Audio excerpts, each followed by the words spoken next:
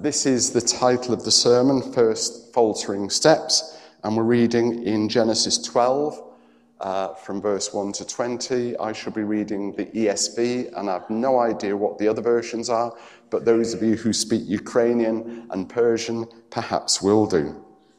This is the call of Abraham, verse 1. Now the Lord said to Abram, "Go from your country and your kindred and your father's house to the land that I will show you. And I will make of you a great nation, and I will bless you and make your name great, so that you will be a blessing.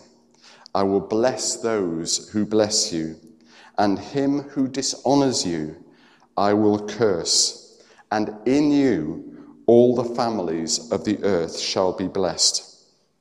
So Abram went, as the Lord had told him, and Lot went with him. Abram was 75 years old when he departed from Haran. And Abram took Sarai, his wife, and Lot, his brother's son, and all their possessions that they had gathered, and the people that they had acquired in Haran. And they set out to go to the land of Canaan. When they came to the land of Canaan, Abram passed through the land to the place at Shechem, to the oak of Moreh. At that time the Canaanites were in the land. Then the Lord appeared to Abram and said, "To your offspring I will give this land."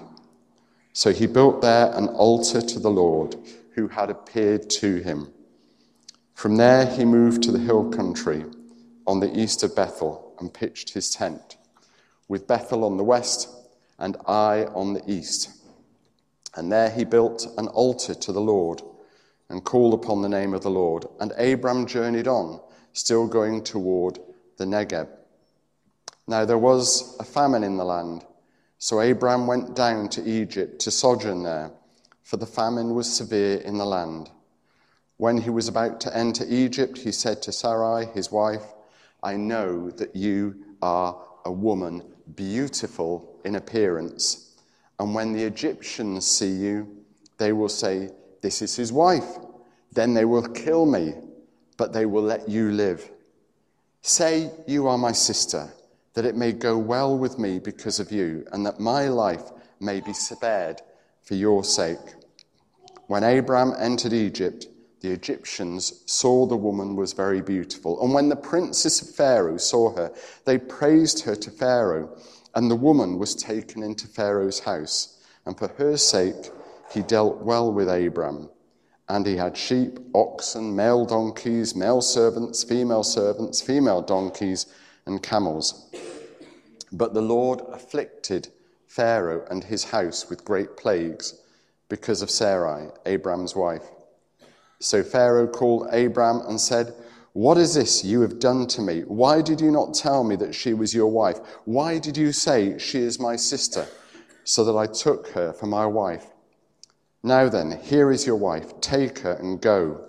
And Pharaoh gave men orders concerning him, and they sent him away with his wife and all that he had.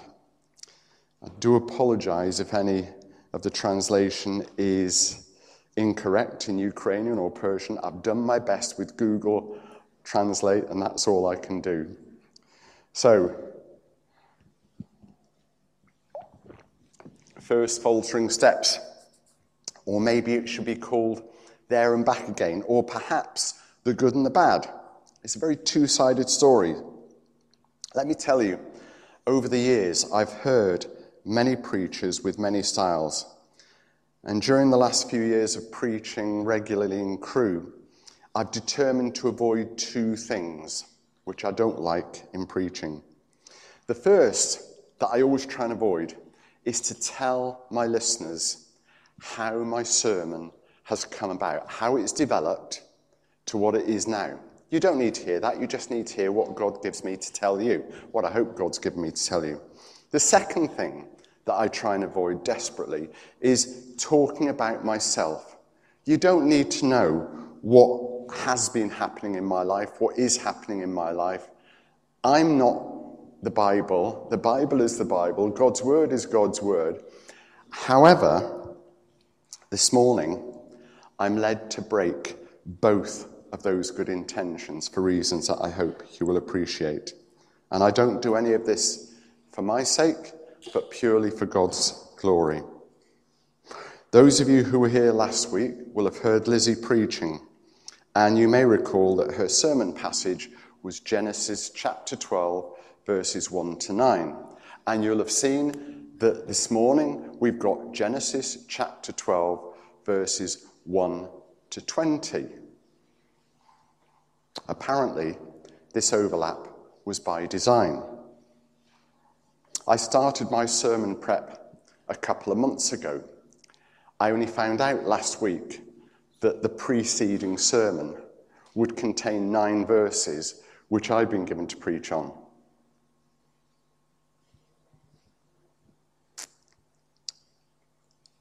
I did most of the preparation for this 2 weeks ago, again, before I heard what Lizzie was speaking on last week. But after listening to Lizzie last week, I did have a chat with her afterwards and thanked her, because it's quite clear to me that where she finished last week is where I'm starting this week, and therefore what God's given me, what I hope God's given me for you this morning, is in my notes here. 2 sides to Abraham's character. By the way, Lizzie also said last week that Abraham's name was changed to Abraham. You'll find out about that when we get to chapter 17.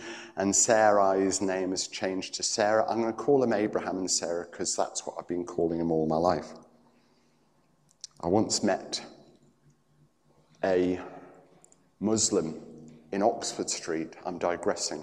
I met a Muslim in Oxford Street in London, and having heard a wonderful Christian man who's a missionary to Muslims, who loves them dearly, speak about how to interact with them. This Muslim man had a table with speakers with Islamic music going away and tracts. And I stopped. Actually, I went into the shop I was going to first and prayed and came back and stopped. And I shook this man by the hand. He didn't know me, I didn't know him.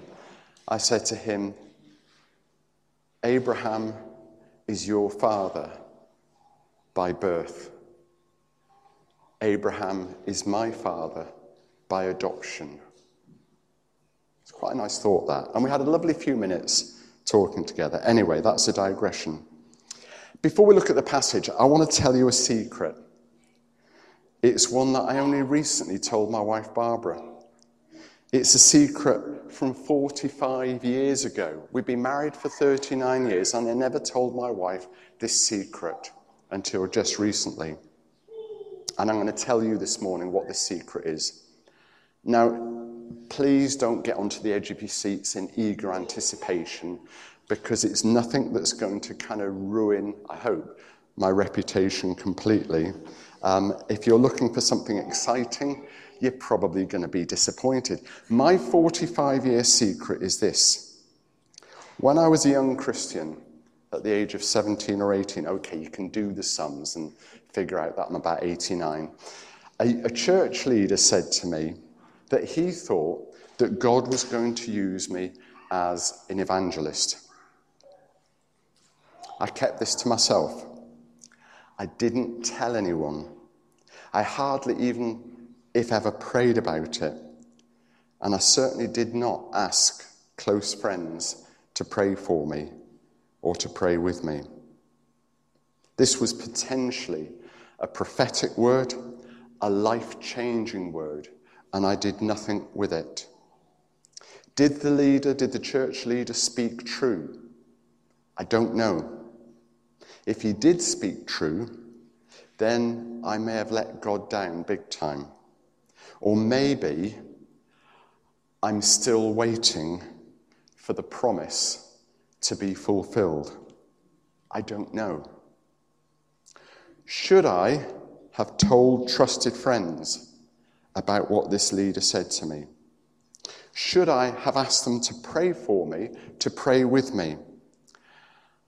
I think quite certainly I should have done, but I didn't. I did exactly the wrong thing and, much to my shame, kept it to myself. You might by now be wondering why I'm sharing this story from my past. Well, there was this bloke called Abraham. God made a promise to Abraham, as we read about just now. God made a couple of specific promises to Abraham. In verse 2, if you would, Roger, please, God said, I will make of you a great nation, and I will bless you and make your name great, so that you will be a blessing. I will bless, verse 3, those who bless you, and him who dishonors you I will curse. And in you all the families of the earth shall be blessed. And then again in verse 7, the Lord appeared to Abraham and said, to your offspring I will give this land. And what was Abraham's response? It begins in verse 7. So he, Abraham, built an altar to the Lord who had appeared to him. Verse 8. From there he moved to the hill country on the east of Bethel and pitched his tent. Tents were good enough for Abraham. Maybe they're good enough for church weekends away. Maybe the weather's not so good here. With Bethel on the west and Ai on the east, and there he built an altar to the Lord. Now, if you know the story of Abraham at all, it's blindingly obvious that Abraham did not see the fulfillment of that promise that God made immediately. And he saw only glimpses of that fulfillment in his lifetime. But that's not what I'm thinking about this morning. It's Abraham's response to the promise that I want us to consider today. Abraham marked the promise. He sealed the acceptance of the promise made by God by setting up reminders. He built altars, not just one, but at least two. One at the Oak of Moreh at Shechem, and the other at the hill country on the east of Bethel. He built altars. We don't need altars today. Altars originally were places where people brought their blood sacrifices to God. When I was in a very strong evangelical church down in the southwest many years ago, the rector in the church said, that is a table, it is not an altar. And some people in the Church of England call them an altar. They're not, they're tables. An altar is for a blood sacrifice. In churches which have those tables, there is no blood sacrifice made on it. There is a table where the elements, the bread, the wine, are placed upon. The New Testament clearly teaches us that Jesus is now our all-sufficient, once-for-all sacrifice, whose blood brings us forgiveness, perfect, complete, restorative forgiveness for all sin. Bear that in mind, because that's absolutely key. But altars also represented a place of consecration to the Lord. So Abraham's taken the promise of God. He set up these altars. No doubt sacrifices were made on the altars, because that was the practice then. And no doubt he consecrated himself to God. He vowed to receive not only the promise, but the fulfillment that God had made to him. But when I first read this passage a couple of months ago, something else leapt out at me. An altar is a significant marker of a location or event. You see, in the church history, we build the building and we put the table or the altar or whatever you want to call it inside the building. And if you go to a synagogue, there's a building, and inside the synagogue there'll be an altar. Abraham just built the altars out in the open.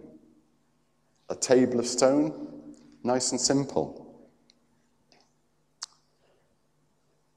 People pass by. What's that altar doing there? Why is that altar there? It's not in a... Why is that altar there? It was a reminder for Abraham every time he looked at that direction. It's a reminder for other people who will have heard this story of the promise that God made to him. Had he imagined that God had spoken so clearly to him? Surely not, or he wouldn't have gone to the effort of building these big, heavy stone altars. Not dainty wood, I suspect.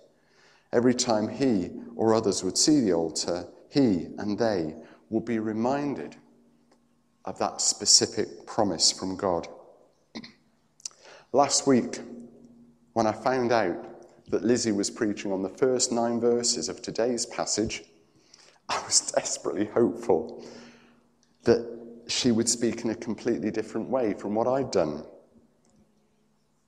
And she did. Thank you, God, and thank you, Lizzie. And what's more, last week, Lizzie finished at the point that I am starting at today, so thank you again, Lord. Could you actually, Roger, pull up the penultimate slide with the black text on? These are 2 of the questions that Lizzie put up on the screen last week. What is God speaking to you about?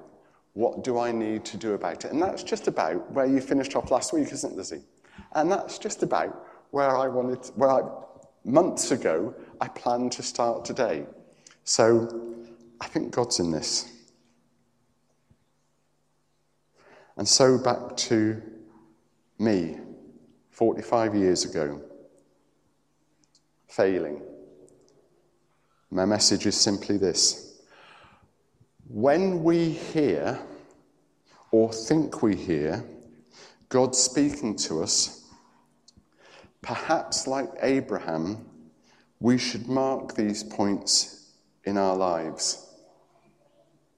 I am not suggesting that we set up an altar, far from it, but we should perhaps mark the times when God is speaking to us with direction for our lives.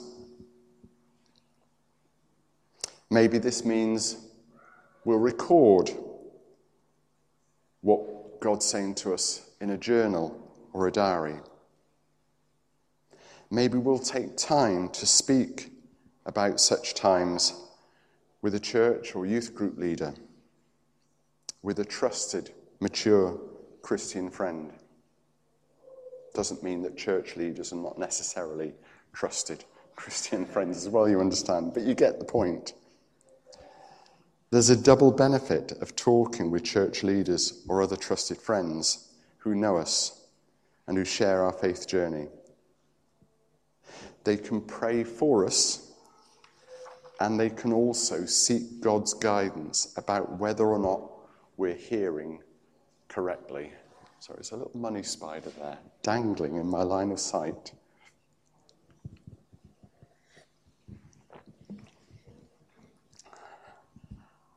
And they can go away, they can pray, they can then confirm or not whether they believe God is speaking to us as we think, whether God's making promises to us which are specifically for us, whether God is directing us in the way that we suspect he may be.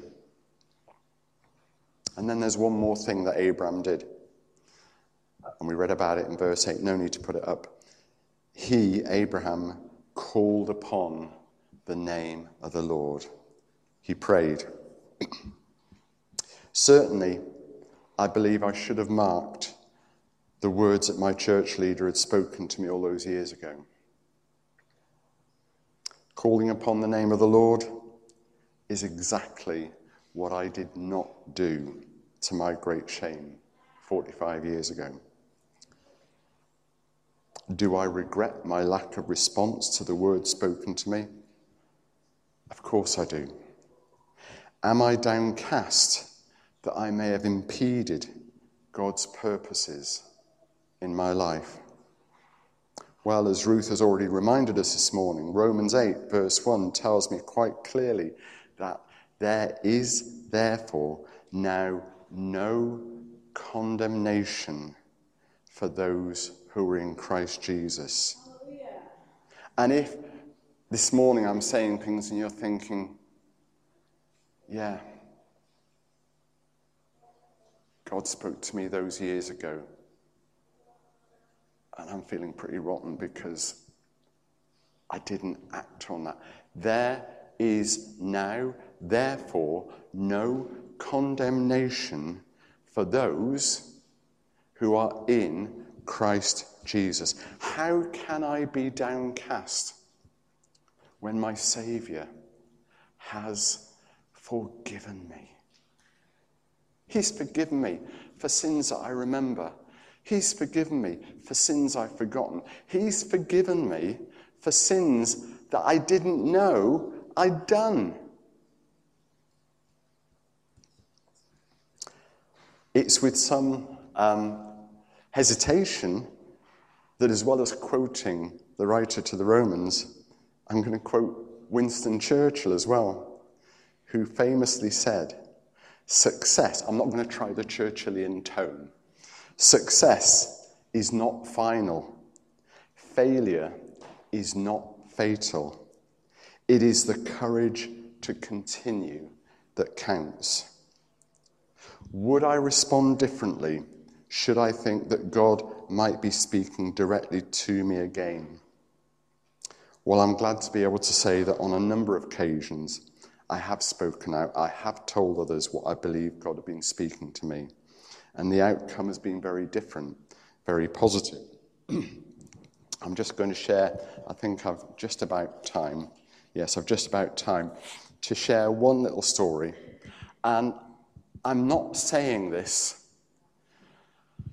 to boast or so that you think any more highly of me. If you do think abnormally highly of me, then please tell me, and I won't share the positives, but I've shared a negative. And God took that young 17, 18-year-old who did nothing with what God may have been speaking to me, and I'm here standing preaching now. But some years ago, I was at a Catch the Fire conference where John Arnott and various others, Mark DuPont and others were speaking. Probably, I don't know, it must be about 25 years ago in Telford. And we were having a great time. We had heard, believe it or not, an angelic choir in the building one evening. But one evening, I went for prayer and they had this prayer tunnel. Never seen a prayer tunnel here. I've been in prayer tunnels a few times. And I went through this prayer tunnel knowing what to expect. And I got through this prayer tunnel. If you're not sure what a prayer tunnel is, it's just the prayer warriors were standing, arms raised, like in a tunnel formation. You just wander through. Boy, I got to the end of this prayer tunnel. I collapsed in a heap on the floor. And clear as I'm hearing myself now, I heard a voice saying, "Speak the words I give you." I thought, okay, God, I think I know what that means. You want to use my mouth in prophecy. But Lord, what happens if the people in the church don't accept these words? Speak the words I give you. But Lord, what happens if the elders and the pastor don't accept the words? Speak the words I give you. And I repeated that to a number of friends. And I used it to explain why this nervous, shy, I'm not sure, inappropriate man of whatever age I was then was coming to the front with prophetic words. Speak the words I give you. I acted on that. I did not act on what God told me, what God may have said to me 45 years ago. The difference, I am no evangelist. God still has time to do what he wants with me. And although I don't speak prophetically from the front here very often, over the last 25 years Also, it's been my oftentimes trembling privilege to be used by God to speak prophetically to people. So I don't say this, as I must repeat, I don't tell you that so that you think highly of me, but simply as an example. If you failed God in the past, that will not stop God from using you now and in the future. Whatever has gone before is not what's going to come again. God does not think badly of you for what's happened in the past. God loves you. God loves me. He sees in you and me whatever potential he chooses to put within us. So don't look back and think, I failed God there. I didn't share with anyone what I thought God was saying to me. I've stopped God from using me. Don't look forward and think, oh, maybe God's going to do with me what he did with Chris. God will do something with you different from what he's done for me. All he's looking for are ears and hearts that are open. And our response, although different from the response of Abraham, which was to build altars, our response, if we ever think that God is bringing any direction in our lives, it might be God telling you directly or through somebody else that he's going to make you an evangelist, or he's going to give you a prophetic ministry, or he's going to do this great thing or that thing. It might be that God's saying to you, I want you to change job. It might be, as happened to a friend recently, she and her husband share a house with her mother. Her mother's just gone into a nursing home for the rest of her life. And there was some pressure on the couple I know to sell the house, because part of the ownership of that house theoretically lies with her brother, and he was putting pressure for her to put the house up for sale. And they were looking at houses, and she was getting anxious about this, and she believed God was saying to her, stop looking for another house. She told her husband when he came home from work, he said, that's fine, we'll stop looking for another house. If that's what God's saying, we'll stop looking for another house. A few days later, they had contact from the solicitor. Your mother doesn't own any of this house. The two owners of the house are you and your husband. There was no pressure on them to sell the house. Nobody could make them sell the house. She'd listened to what God said. She told her husband, and then they got the confirmation.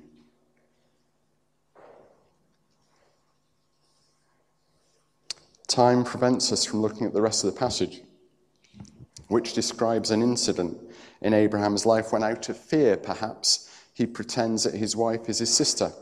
His fear was maybe born out of a momentary lapse of faith.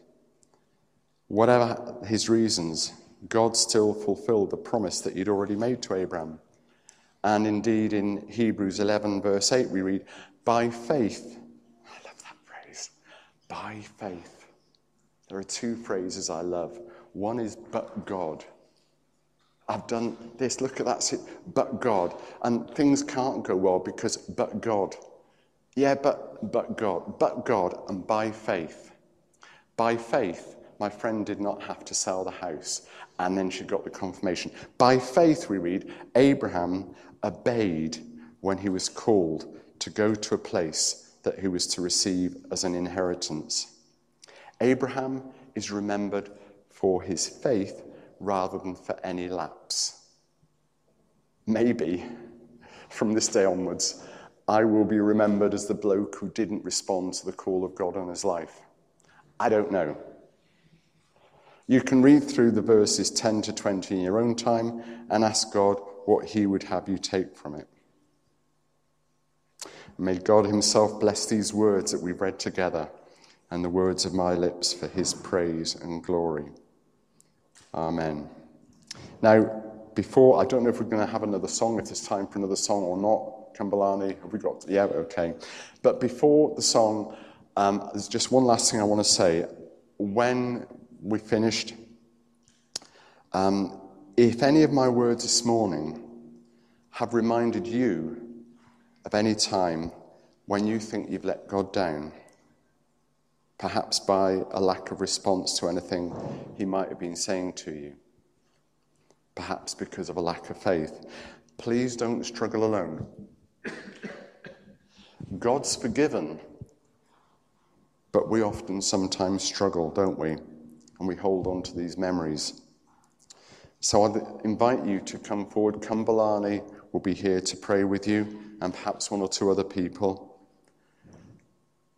So if you think you've let God down, and that's really nagging away at you, do come forward for prayer. Prayer changes things. If, on the other hand, you think God has been speaking to you recently about direction in your life, whether it be very, very spiritual, or whether it be very, very practical, change job, don't move house, whatever it happens to be, and you haven't shared that with anyone, then again, please come forward. Everything's dealt with confidentially, and you can receive a prayer covering, the sort of prayer covering that all those years I did not do, neither did I build an altar. Amen.